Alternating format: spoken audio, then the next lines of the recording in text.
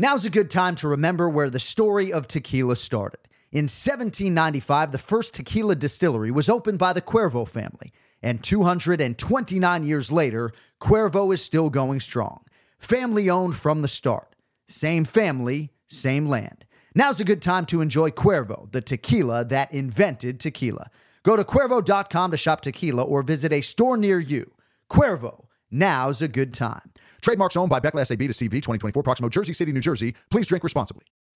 When you need mealtime inspiration, it's worth shopping Kroger, where you'll find over 30,000 mouth-watering choices that excite your inner foodie. And no matter what tasty choice you make, you'll enjoy our everyday low prices, plus extra ways to save, like digital coupons worth over $600 each week. You can also save up to $1 off per gallon at the pump with fuel points. More savings and more inspiring flavors make shopping Kroger worth it every time. Kroger, fresh for everyone. Fuel restrictions apply. This episode is supported by FX's Clipped, the scandalous story of the 2014 Clippers owner's racist remarks captured on tape and heard around the world. The series charts the tape's impact on a dysfunctional basketball organization striving to win against their reputation as the most cursed team in the league. Starring Lawrence Fishburne, Jackie Weaver, Cleopatra Coleman, and Ed O'Neill. FX's Clipped, streaming June 4th, only on Hulu. San Antonio district judge resigns after a federal corruption probe. A former San Antonio, Texas judge goes to federal prison after pleading guilty to accepting bribes in exchange for rigging cases in his court. Angus McGinty committed the ultimate judicial sin. Why did you do it? I did it because I was foolish. Listen to How to Bribe a Judge on RevolverPodcast.com, Apple Podcasts, Stitcher, or wherever you get your podcasts. The John Anik and Kenny Florian Podcast. Gangsters, what's up, guys? John Anik, Kenny Florian. Oh, my God! You want a podcast? Great. So you have some audio on your website that nobody goes to. Here are your hosts, John Anik and Kenny Florian. Oh, it is tax day here in the United States of America. Good to be with you. Monday, April 15th, 2019, episode 198 of the Anik and Florian Podcast as we cross our 4-year anniversary of the show. Good morning, Flo. Yo, that's crazy. First of all, close to 200 episodes and a 4-year anniversary. Dude, I didn't get you anything. I'm embarrassed. It's okay. I haven't bought my wife anything, and we are coming up on 9 years of marriage. I've never bought her an anniversary gift. That's a fact, by the way. Wow. Life's too busy, you know? Yeah. Oh, I remember when we didn't have children. We were talking about it yesterday. I mean, honestly, I don't know. I want to go hang out with that guy. I think he was probably a lot of fun. This guy, not very much fun. UFC 236 was a shit ton of fun. We may or may not even get into the TJ Dillashaw news. We eventually will. Maybe a little bit with Ray Longo coming up here in about 10 minutes. But UFC 236 deserves to take up a good chunk of this show. Kenny will have 4 picks for you for UFC Fight Night. Overeem versus Oleinik. Pretty lean main card coming up from St. Petersburg, Russia this weekend on ESPN+. But let's get into UFC 236, kid, right away here. So normally when we break down these main cards, we go fight by fight. I almost think today we have to go like individual by individual because I want to make sure Dustin Poirier, Max Holloway, Kelvin Gastelum, Israel Adesanya all get their just due. But let us start with Dustin Poirier, who is now a lightweight world champion. We both felt very good about his chances in this fight, but he completes the job, right? There was no guarantees he was going to get this opportunity. The whole Tony Ferguson backdrop. Poirier gets his first UFC title fight in his 22nd UFC appearance. I hesitate to call it a Lifetime Achievement Award because he's 30 years old and he still has work to be done. But it all was for this moment, Kenny. Every bit of blood, sweat, and tears for Dustin Poirier was for this moment. And he will have a UFC championship belt at his home as long as he wants it. Yeah, and I think we both saw it building up until this point. This is a Dustin Poirier that has been maturing a lot. He's been adding to his skill set repeatedly. I think this is a Dustin Poirier that truly believes in himself now and had all of that heading into this matchup against a smaller Max Holloway. And I think we saw the difference. And again, it makes a difference. There's a reason they have weight classes. And I know Max Holloway walks around, probably as heavy or a little bit lighter perhaps than Dustin Poirier. Right. But again, when you look at their frames, Max Holloway has a much more narrow frame. Dustin Poirier much broader at the shoulders, and when you're trying to knock someone out, that makes a big time difference. I mean, Max Holloway, you look at how many times he hit Brian Ortega, and yes, Ortega is kind of a special individual in the amount of pain and damage that he can take. Right. But he wasn't the kind of guy who was just knocking guys out with one shot, right? Even at 145. So at 155, that's what concerned me against a guy like Dustin Poirier, who has proven himself to be way more durable at that weight class than he was at 145. Right. And I think the frame is proper context in a lot of respects, because if Max Holloway is going to move up to 155 pounds with finality, and that does not appear to be the case, he's going to do it in a way that will be perpetually adding muscle to his frame. I don't know if he's completely filled out yet or not. I think at this age he probably is, but there's certainly muscle that can be added. And he's also said that eventually Max has said he wants to compete at welterweight and eventually middleweight before his UFC career is over. And you're right. He trains north of 190. When he trains with Yancy Medeiros, even when Yancy was competing as a welterweight, Kenny, Yancy was always the smaller guy. So, but congratulations to Dustin Poirier, your new UFC interim lightweight championship, 49-46 times 3. I thought it was closer than that. So did Dustin Poirier himself, as he said on our post show on ESPN Plus. But I thought that there was a time in this fight in the second round where Poirier really had to reset and took some deep breaths, and he worked very hard in that first round. And it wasn't a 5-round sweep. I think I probably had it 3-2. Did you think it was closer than the judges did, or did you think it was a pretty clear 4-1 for Poirier? I mean, listen, if a round is close but the other person still wins the round, it can still be 49-46, right? I mean, it was a close fight. Yep. I just think that Dustin Poirier did win 4 rounds. I don't see that being out of the question at all. I have no problem with that whatsoever. A couple of those rounds were very close. However, I thought Dustin, I have no problem with that. I thought Dustin won 4 of those rounds. And again, I think damage. There was a big difference when Dustin Poirier was hitting Max Holloway than when Max Holloway was hitting Dustin Poirier. And I thought, again, this is exactly how I saw it. And I don't always get the predictions right, but I saw Dustin Poirier just being able to put more damage on his opponent. And I think that really was the difference. Holloway a little bit busier. And I think for Holloway, I was surprised he didn't go to the body as much. And then both guys kind of abandoned the kicks after round 2, which was surprising as well. Yeah.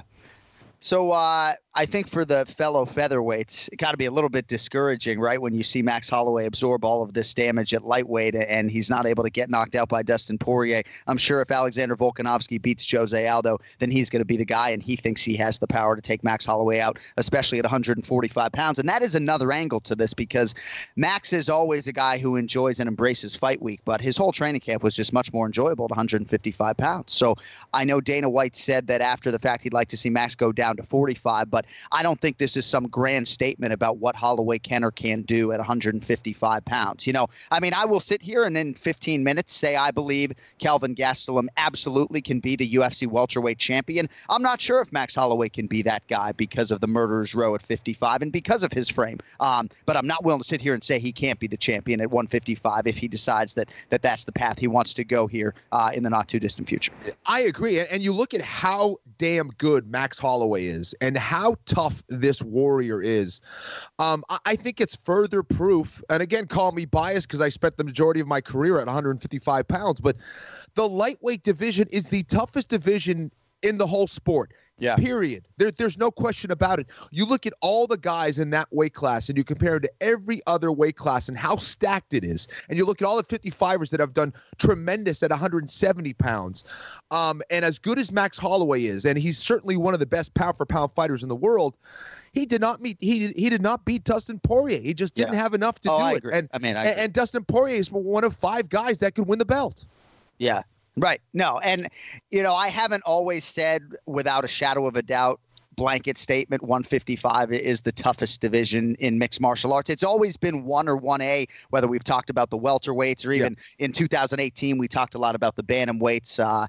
But no, I can certainly sit here on April 15, 2019 and say, given what we've seen over the last 3 years and lightweights moving up to welterweight to add to the narrative, winning a belt at 155 pounds is a tremendous accomplishment. And this doesn't at all feel like an interim lightweight championship for Dustin Poirier. He will get a shot at the undisputed title. Khabib Nurmagomedov likely in September. I don't know, maybe it's Abu Dhabi. I think Chael Sonnen was intimating that they would like to do that. But this is a championship belt. He's getting pay-per-view points when he fights Khabib and unifies the titles. And I just could not be happier for Dustin and his family to have this achievement.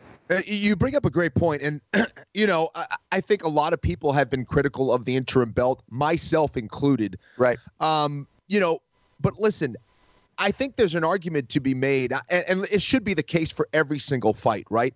But if the fighters know that there's a belt on the line, and that influences their legacy, and right, I think these guys fought a little bit harder than they normally would have. I know it's probably not the case for a lot of guys, but I really think that the way you put them up here in the main event with a belt, with a UFC championship belt on the line, I think it made these two fights a little extra special, I have to admit. So in that regard, the fact that the interim belts were on the line, I really think it did something. I don't always think that way, right? But I do think it for these cases. Well, and I have always said circumstantially there are times when a division absolutely needs an interim championship, and I think in both of these cases it called for them to do it. All four guys were richly deserving of the opportunity that they were getting, so it was the perfect storm in a lot of ways. Now, I can understand people who don't necessarily consider Carlos Condit a UFC champion. Okay, he won an interim welterweight championship and then fought for the undisputed title. It wasn't like he defended the interim belt or whatever.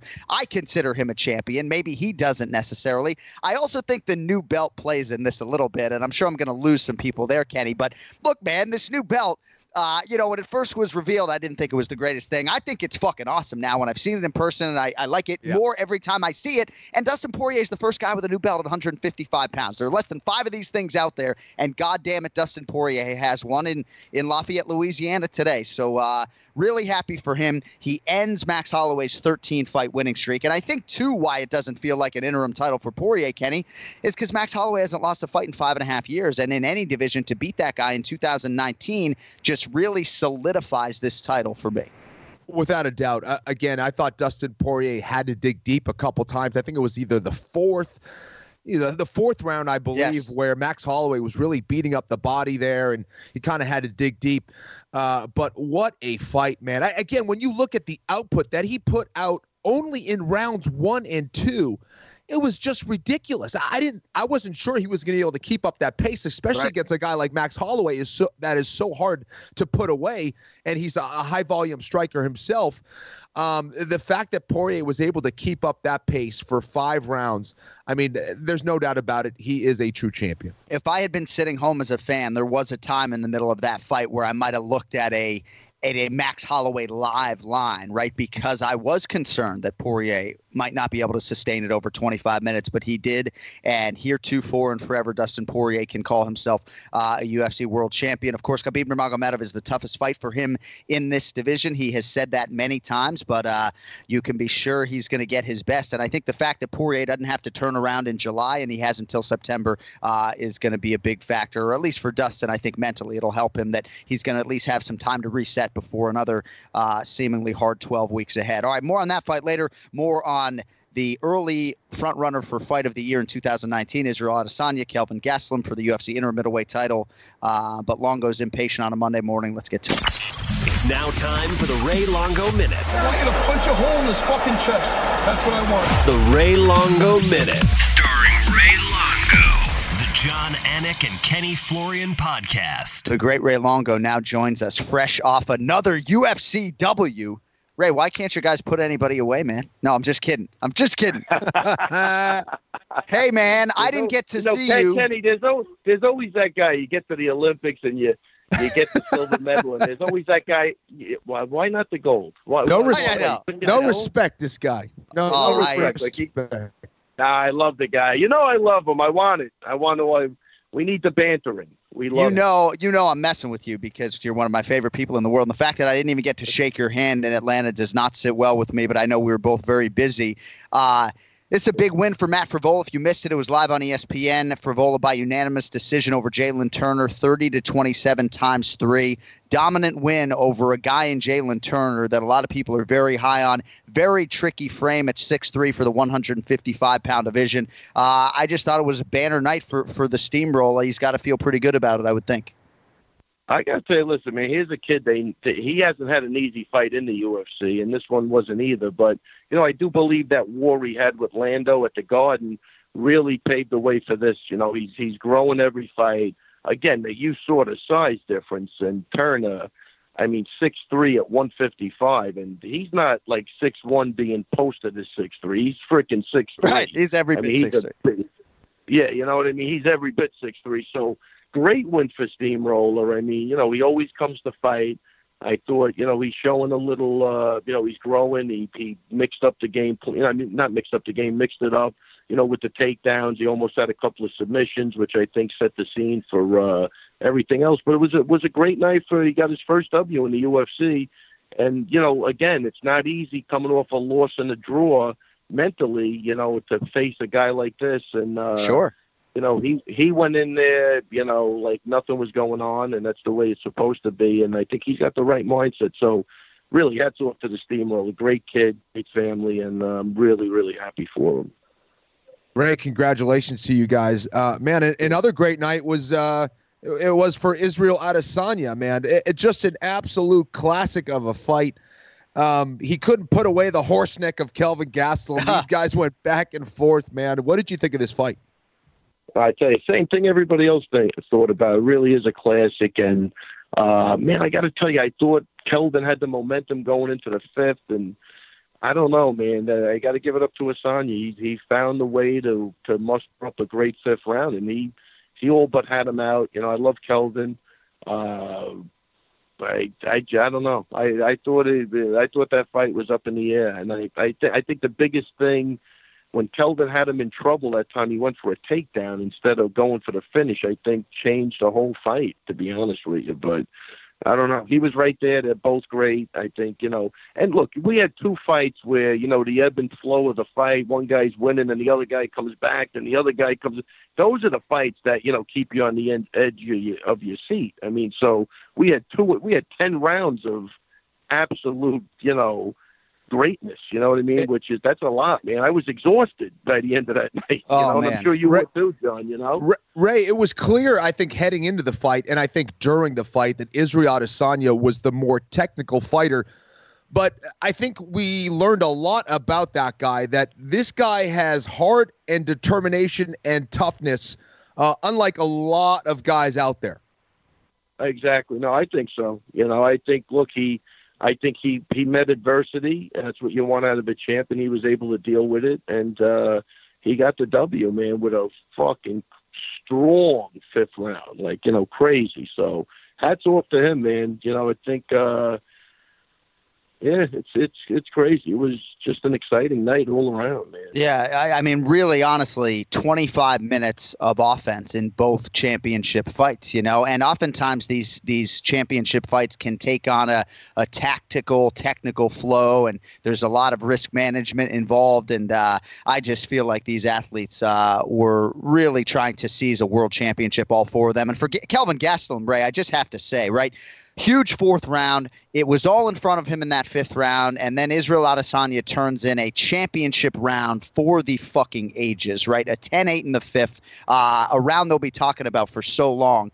But I have so much respect for Kelvin Gastelum and all of these guys, right? But for the championship, pedigree and for his prospects moving forward, I think he's going to be a problem and a factor here at 185 pounds. I know he's given up some size, but this guy's an absolute bull, and I thought he, acquitted himself really well. Again, remember, this was a guy that was fighting at 170.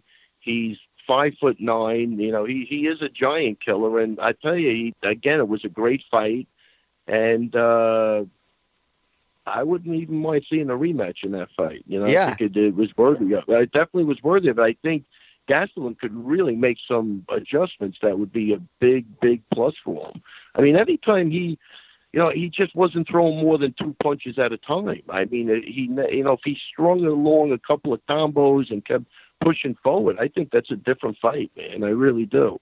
But again, hats off to the other. I mean, these are fights I don't even like to say anything about, except they were just great fights, and that's it. Everybody who won deserved to win, and they were competitive.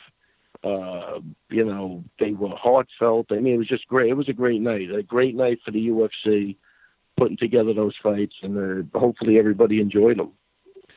What's interesting about the middleweight division is that, Kelvin Gastelum, at least with this effort in defeat, he put himself in position where if something were to happen to Whitaker or Adesanya, he's on that short list, right? I know Jacare Souza, Dana White said he's going to kill him if he doesn't give him a title fight, but you can be sure Kelvin Gastelum's going to be a big Jack Hermanson fan on April 27th, because if Jacare's out of the mix and all of a sudden one of those guys pulls out, Gastelum has got to be the guy. So with respect to your boy Weidman and anybody else, I just feel like this raised his stock. And I do think eventually he'll be able to at least fight for a title again if he doesn't win it. Before we let you go, and by the way, dude, you picked Kelvin Gastelum and Max Holloway, so unfortunately you don't win any money. Kenny, we technically win money when he misses. So I like that. So you guys are in a win. Yeah, you guys are in a win-win situation. I'm the only schmuck that loses.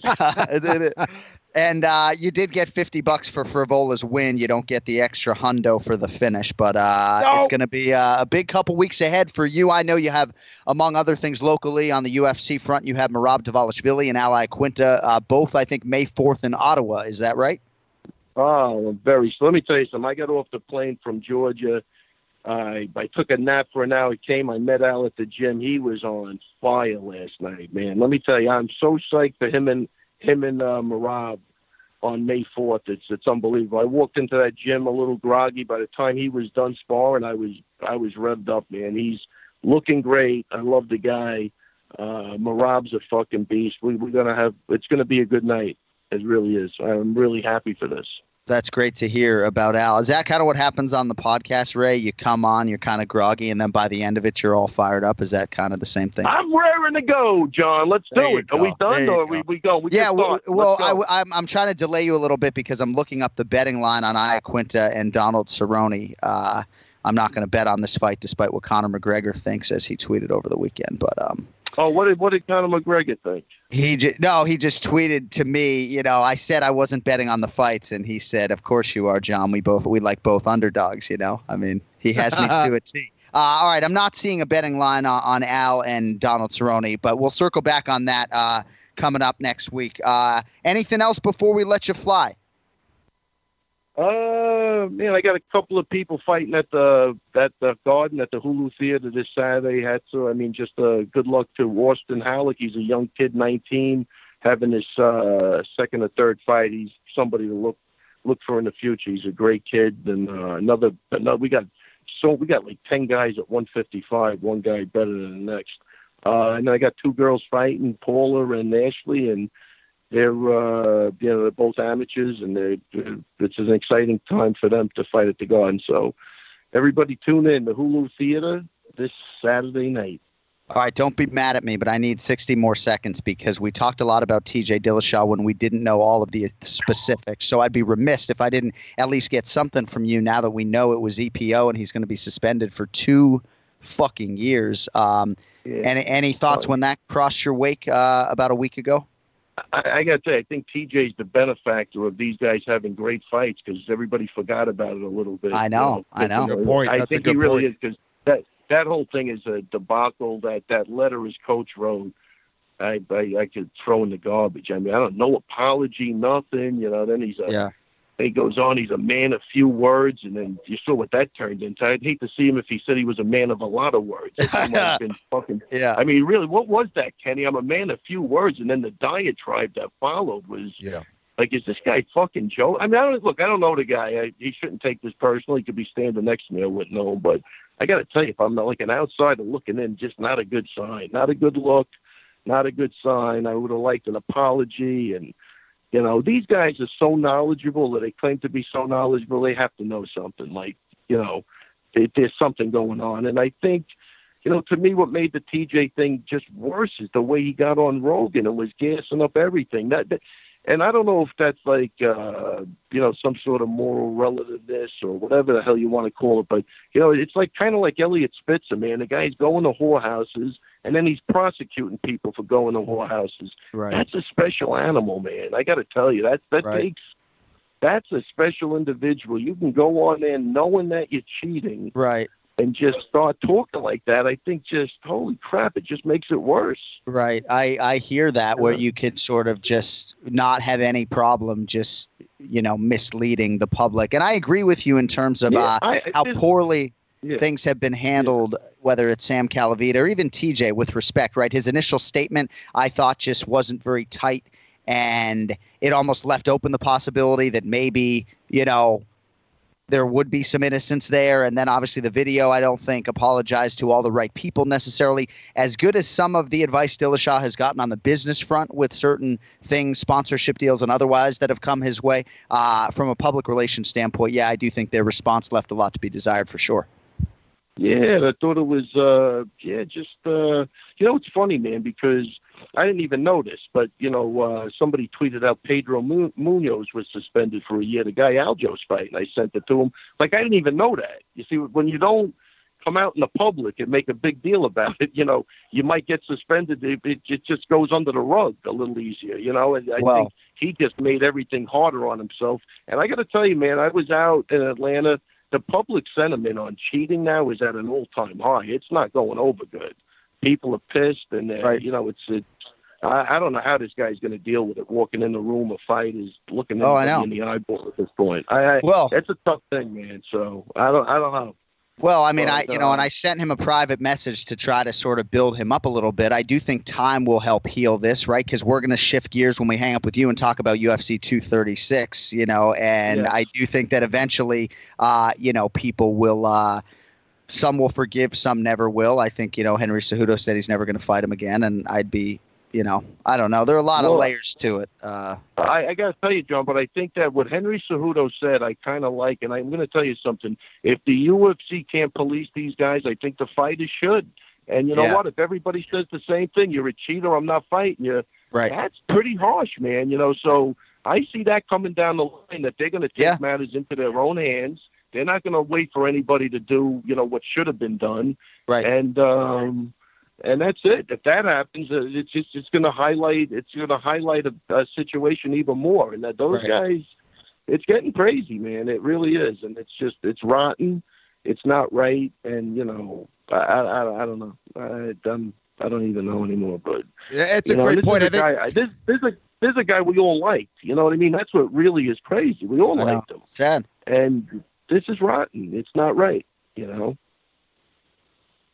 Yeah, I think if you look at what the fighters could do, I think blackballing a fighter would be a bad idea, as far as saying, hey, listen, I'm not going to fight this guy. He's done. I'm not going to fight someone who's a former cheater or whatever. But it's tough, man, because you look at the perception of things. There was a great article, I think it was MMA Junkie, that came out with it, and how we treat certain cheaters. I mean, there's guys that have cheated in the UFC multiple times that are still in and around the UFC. Right? I don't think I have to name names, but I mean, what do? You become a jokester now? TJ Dillashaw, the jokester, and he jokes about using drugs, and he does all that stuff, and then everyone's going to accept him, and it's going to be cool again, right? Is that what you're supposed to do? I mean, it's ridiculous. Look, I don't know what you're supposed to do, but I tell you that damage control is important, and like even what Chael did, I was only measuring 18. I thought I would have been at 24. He was at a time when I think it was nobody really was that sure of what was going on. The Chael gets popped today. It's a different story. The joking, I don't think is going to save him. Back then, I think it was the same. It was even worse. It was even worse. He was sitting at the desk talking about Vanderlei Silva popping for drugs and talking about what he was doing, and he ended up popping a week later.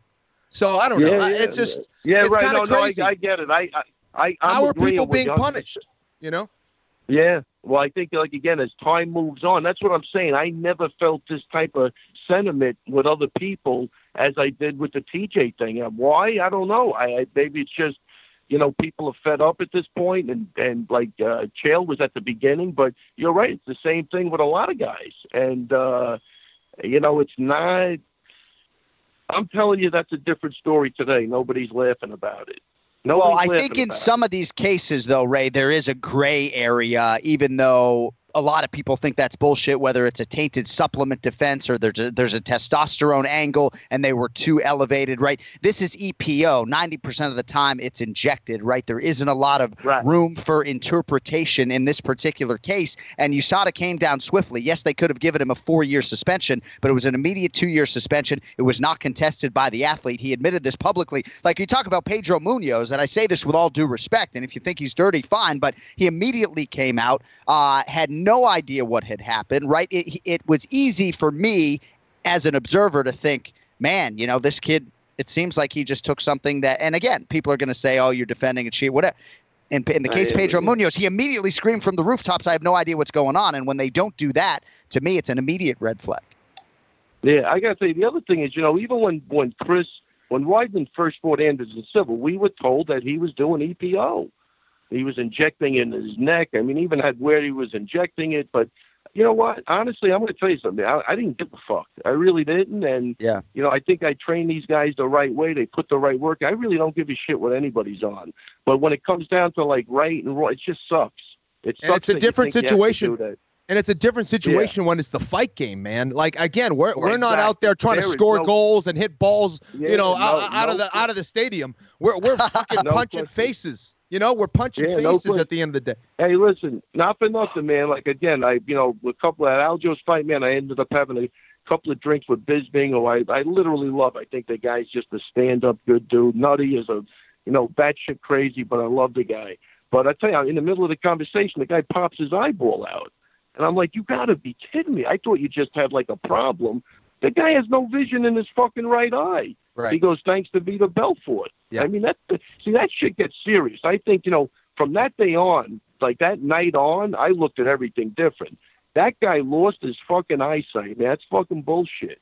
That's not a joke anymore. You know what I mean? So I think the timing is just, the people aren't putting up with it anymore. It's just the bottom line. Yeah. You want to lose your fucking eyesight? That's going to make somebody happy? Yeah. Get the fuck out of here. It's awful. Awful. Absolutely horrible. All right, man. Well, don't get too upset because you got a big couple weeks ahead, okay? Yeah, and I think you just put me down negative. I want to kill somebody right now. I know. It's terrible. Let me go cool off. All right, guys. I will talk to you next week. Love you, buddy. Congrats on the W. All right, thanks, buddy. Thank you. So, I think way back in that conversation, we mentioned Israel Adesanya and the heart, Kenny, and the heart of a champion. And if you think it's a trite phrase, maybe you didn't see the fight this weekend. But I remember when we learned about John Jones's heart, and you always knew it was in there, but sometimes it takes a fight for you to really realize it, whether for you it was when he fought Gustafsson without a great training camp and just refused to be denied, or the toughness in the Vitor Belfort fight, whatever it is. But if you're Robert Whittaker sitting around, now you know that Adesanya has this will, and it makes for a very difficult challenge given everything else he does, Oh, without a doubt. Bad news for everyone else at 185 pounds. It was almost the same moment when Lyoto Machida just kind of buckled the knees of John Jones with the left hand that one time. And you saw John Jones just pick it up another notch. It was the same thing with Israel Adesanya. He never lost focus. He never got flustered when his knees got buckled there by that shot by Kelvin Gastelum. If anything, it actually increased his focus, and he got better. Yep, he got sharper as the fight went down. And I believe it was you, John, who made a great point of saying this is the most amount of adversity that Israel Adesanya has faced in his UFC career at this point. So we got a taste of what this guy is all about. He raised his level. He raised his game up. He did a great job of stopping those takedowns. I thought that was tremendous. Yep. Still needs work on the ground, both him and Kelvin. But my goodness, Israel Adesanya is an absolute warrior. And you know that if he needs to go to that dark place, he can.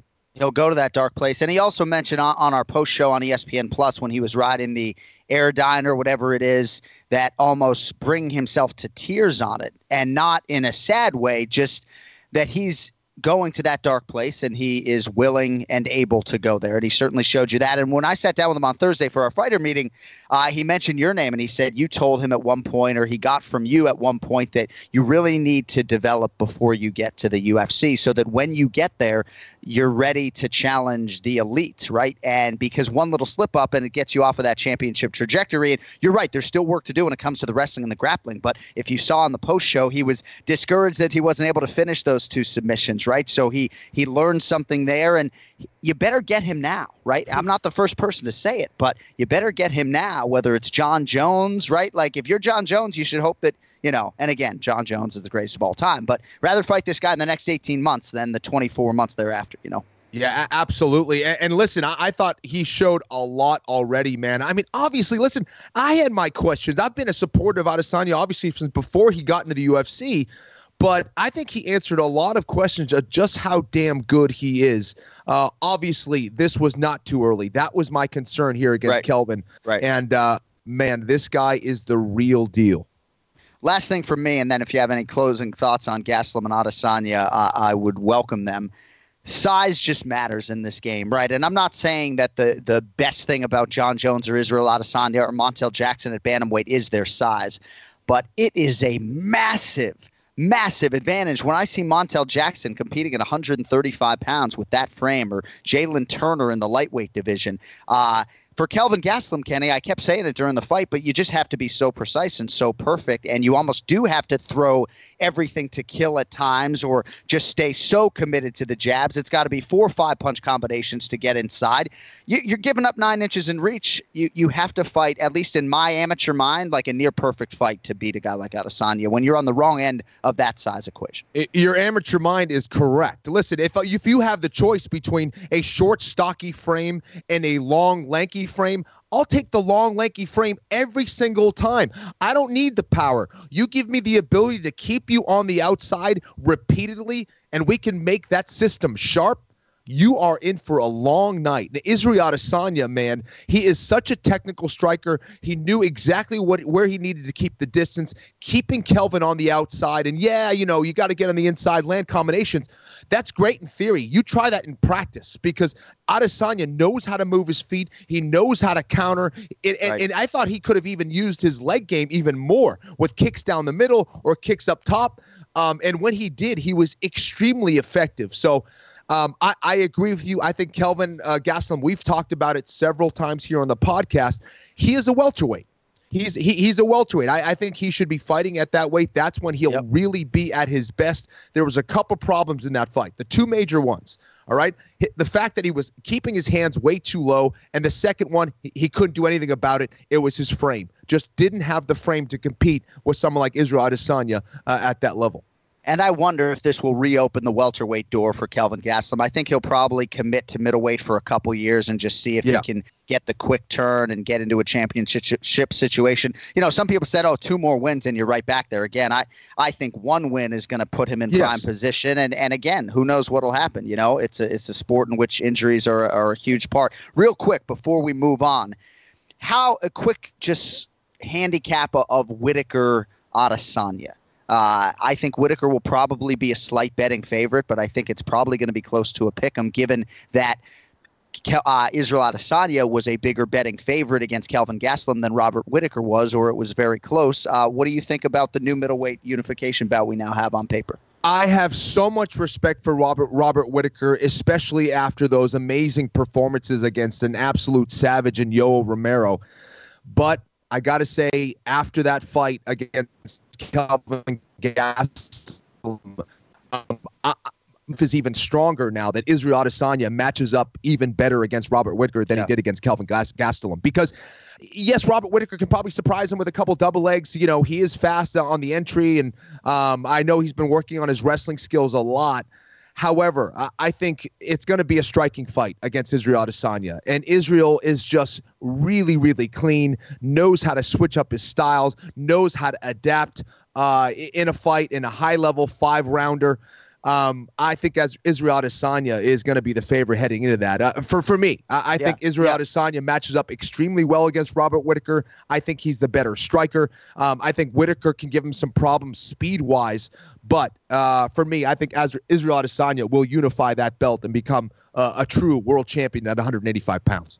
It is going to be one of the most amazing nights in UFC history, regardless. It'll be in a stadium in all likelihood in Australia. It's going to be the Kiwis versus the Aussies, and it is going to be insane. And as I've said, even though there's a lot of support of each other at times because Australia and New Zealand have sort of helped grow this MMA bubble and help the UFC a lot in terms of their appetite for it. But there's a rivalry there. Don't make any mistake about it.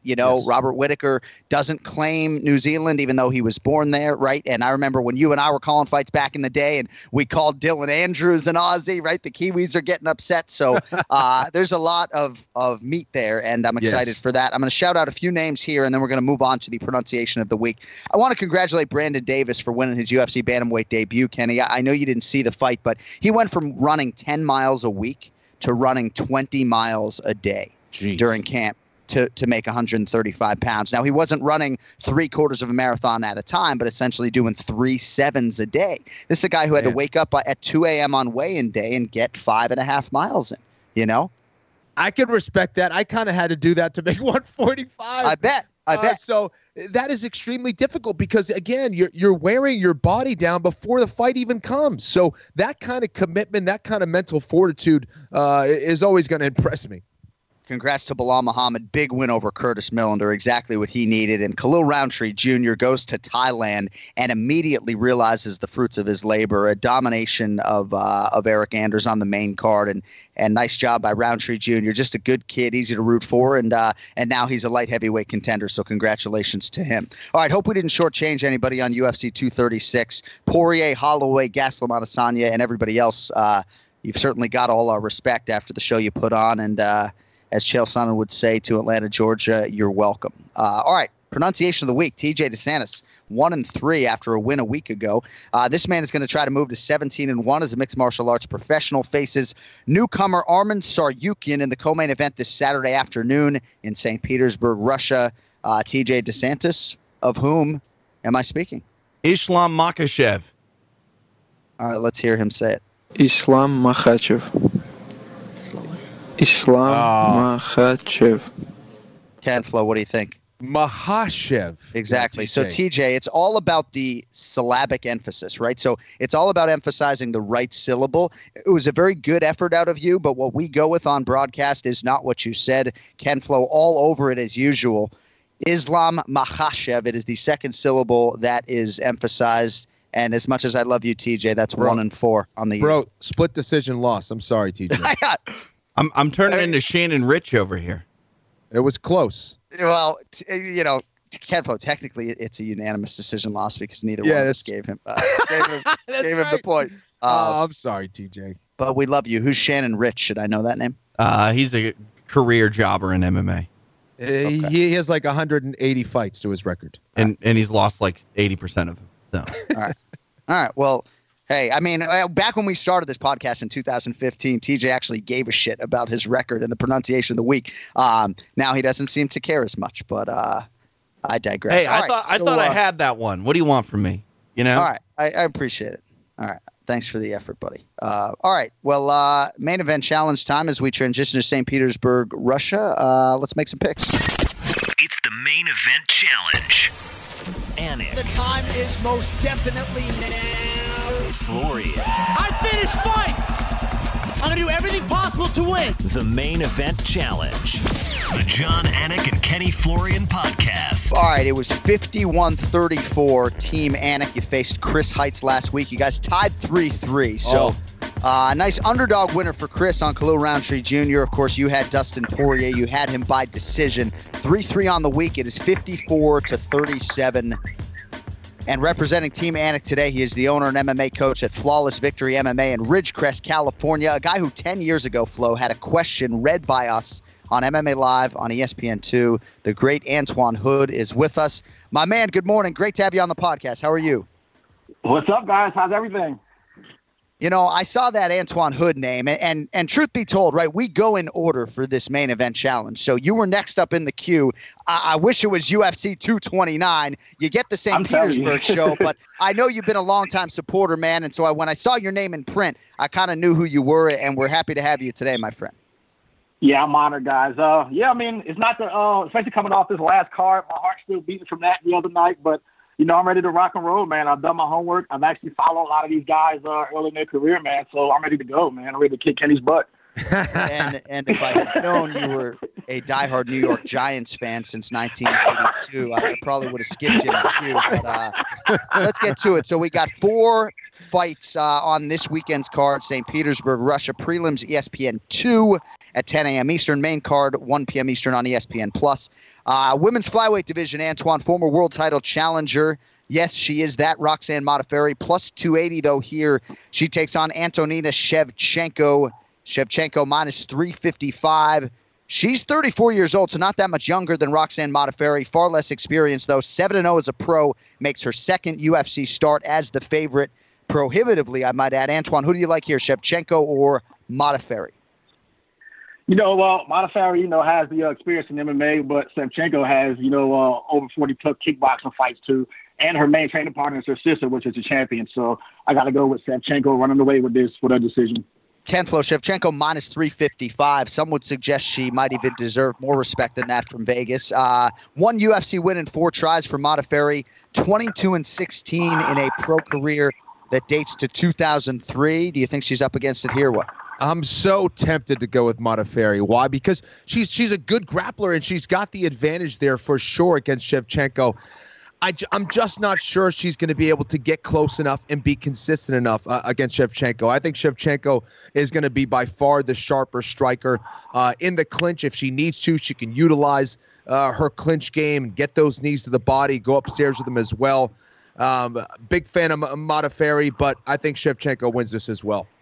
All right, next up at heavyweight, Marcin Tybura, minus 160, the favorite against Shamil Abdurakhimov. He comes back at plus 130. Antoine Hood, both guys have headlined in the UFC in the past. Pretty close fight, at least on paper. Who do you like? Yeah, it's a really close fight, but I think Marcin Tybura has bbeen tested more, so I'm going to go with Marcin Tybura for this fight. Ken Flo, Tybura went 5 rounds in a loss to Fabricio Verdum back in 2017. 4-3 in the UFC overall, win over Stefan Struve last July. Abdurakhimov on the other side had a main event against the Black Beast Derek Lewis. That was Albany 2016. And that's, his only loss in his last 5 fights, and there was a lot of good in it. So big opportunity for both of these heavyweights to try to make a run. Abdurakhimov or Tybura for you? I hope this is a good fight. I don't know how great of a fight it's going to be. Both guys really not so active. Tybura probably has a little bit more power. But, I need points, man. I'm going to go with Abdurakhimov. I think if it goes to a decision, he's got a chance. All right, co-main event, Antoine, Islam Makhachev, minus 470, taking on the debuting Arman Tsarukyan, who is plus 345. Any thoughts on the co-main for us? I'm going to go with the dog this time, man, with Arman Tsarukyan because, he just has some real tough fights coming up at 13-1. And a lot of people that's in the know, he has won over Magomed Magomedov, too, as an amateur. I mean, that was a long time ago, but that's a big name under his belt, man. I'm going with Arman by KO with the upset. All right, Arman Tsarukyan, I like it, plus 345. Kenny Tsarukyan, 22 years old, wrestler, kickboxer, born in the nation of Georgia, so not Atlanta, Georgia. Trains out of Thailand. What do you think about the co-main event? Yeah, it's an interesting fight, and he has an excellent wrestling background as well, which concerns me. But I'm going to go with Islam Makhachev. I think he gets it done. Makhachev, 16-1. He's won 4 in a row, trained by the great Abdulmanap Nurmagomedov, father to Khabib. The nickname, by the way, for Arman Tsarukyan is Ahalkalakits. I should have, we didn't have that file. That's why we didn't go with it. I think it's Ahalkalakits. And I hope I'm pronouncing his surname correctly also. All right, main event, guys. Alistair Overeem, minus 245. Alexei Oleinik, plus 205. Antoine, we need the round of the method of victory here. Who do you like in the main event in Russia? Bro, it's 130 fights between the two of them. How crazy is that, man? That's nuts. I just think with Oleinik's awkward stance, he kind of squares up a whole lot and leans himself back a lot, when people are doing long strikes. So I think Overeem is going to bait him, with the southpaw jab and have him lean backwards and catch him with the left high kick in the first round. KO. Overeem, first round KO. Antoine, I like your style, my friend. Thanks for all the support, and we will talk to you soon. Man, you guys are awesome. Have a good one. Thanks, Antoine. Antoine Hood making picks here on the Main Event Challenge. And we have guest pickers on every end of the spectrum. You know, I tend to like the brevity. I'm not going to lie to you. Give you a couple nuggets and then get the fuck back to your day job. Great job, Antoine Hood, and we appreciate you, man. All right, so little backstory on this main event, or a little information for you. Take it or leave it. So I don't know if we should call Oleinik underrated or an overachiever, Kenny, but he's 57-11-1 as an MMA pro. And maybe more saliently for this conversation, he's 6-2 in the UFC, back-to-back submission wins over Mark Hunt and Junior Albini. That was a main event against Mark Hunt. Only recent loss to Curtis Blades. You know, I don't know if I think there's value on him at plus 205. I don't know if this is a great matchup for him, but, you know, walk to the window and bet against Alexei Oleinik at your own discretion, because he's made a lot of people pay in the past. What do you think about the main event? He has. He loves to surprise people, obviously known for that Ezekiel choke, which is extremely rare without a kimono on your body. And this guy is an absolute beast. Very, very tough man. With that said, though, I mean, he has a lot to be desired on the feet. You know, he takes a lot of damage there. He gets hurt, and he's going against a guy in Alistair Overeem who has a lot of offense. And I also think that Oleinik, you know, he doesn't have the best takedowns necessarily. I just don't see him taking down an experienced guy like Alistair Overeem. Alistair Overeem can make mistakes, mental mistakes at times during fights. I just don't see him making one here against Alexei Oleinik. I, too, was going to go with the first-round knockout.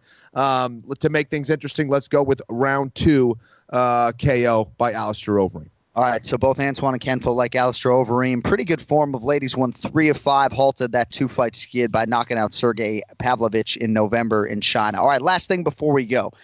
So what do you think is the more likely future, that Max Holloway would get himself in position to win the lightweight championship, that Max Holloway would win the lightweight title, or that Kelvin Gastelum would win the UFC middleweight title? What do you think is more likely? Right. Two guys essentially, right, who both are competing up a weight class, at least in the eyes of many people. But I ask it just in the context of, you know, do you think Holloway can be a lightweight champion? And if not, you know, then maybe you go back to 45 and really try to, you know, take out the Volkanovskis and Edgars of the world. Otherwise, you know, I wouldn't be surprised to see him eventually, you know, retire those featherweight trunks. Yeah, absolutely. Listen, isn't Holloway still like 27 years old?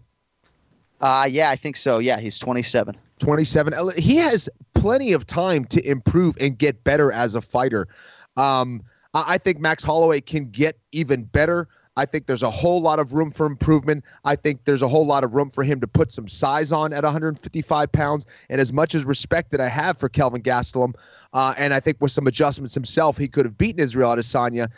I just, moving forward at this point for Kelvin, I think he's better off at 170 pounds than he is at 185. And I just think, just based on his frame and, you know, his ability to kind of get down a little bit in weight, yeah. I think Max Holloway has a better ability to be a champion at lightweight, in my opinion. Yeah.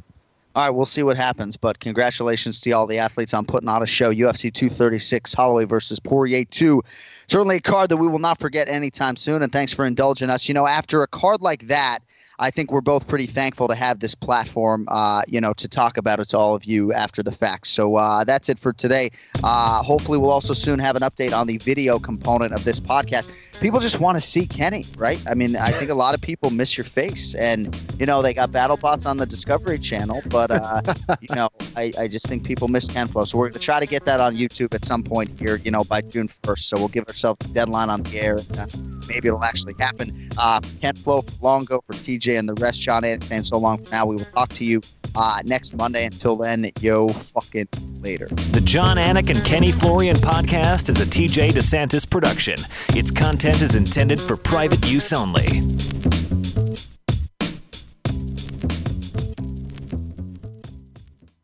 Sports betting is sweeping across the country faster than the coronavirus, and wagering week is your antidote. I'm Tom Barton, and I'm a veteran sports analyst and respected sports handicapper who helped build ESPN's brand. I've been recognized and awarded by Pro Football Weekly and Gaming Today magazine as the honest handicapper.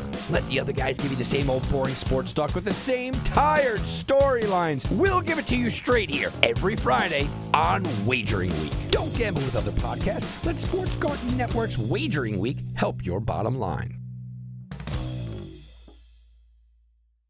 I'm Royal Oakes. Next time on Too Many Lawyers, we take on a couple of villains to sort out whether bad stuff is also illegal stuff. George Santos won a seat in Congress by lying to voters, but is that a crime? And Kanye West made it clear he hates Jews. In England, he'd go to jail for that. Here in America, did he commit a hate crime? Listen to Too Many Lawyers on the iHeartRadio app, Apple Podcasts, or wherever you get your podcasts. Now's a good time to remember where the story of tequila started. In 1795, the first tequila distillery was opened by the Cuervo family, and 229 years later, Cuervo is still going strong. Family-owned from the start. Same family, same land. Now's a good time to enjoy Cuervo, the tequila that invented tequila. Go to Cuervo.com to shop tequila or visit a store near you. Cuervo, now's a good time. Trademarks owned by Beckless AB to CV 2024, Proximo, Jersey City, New Jersey. Please drink responsibly.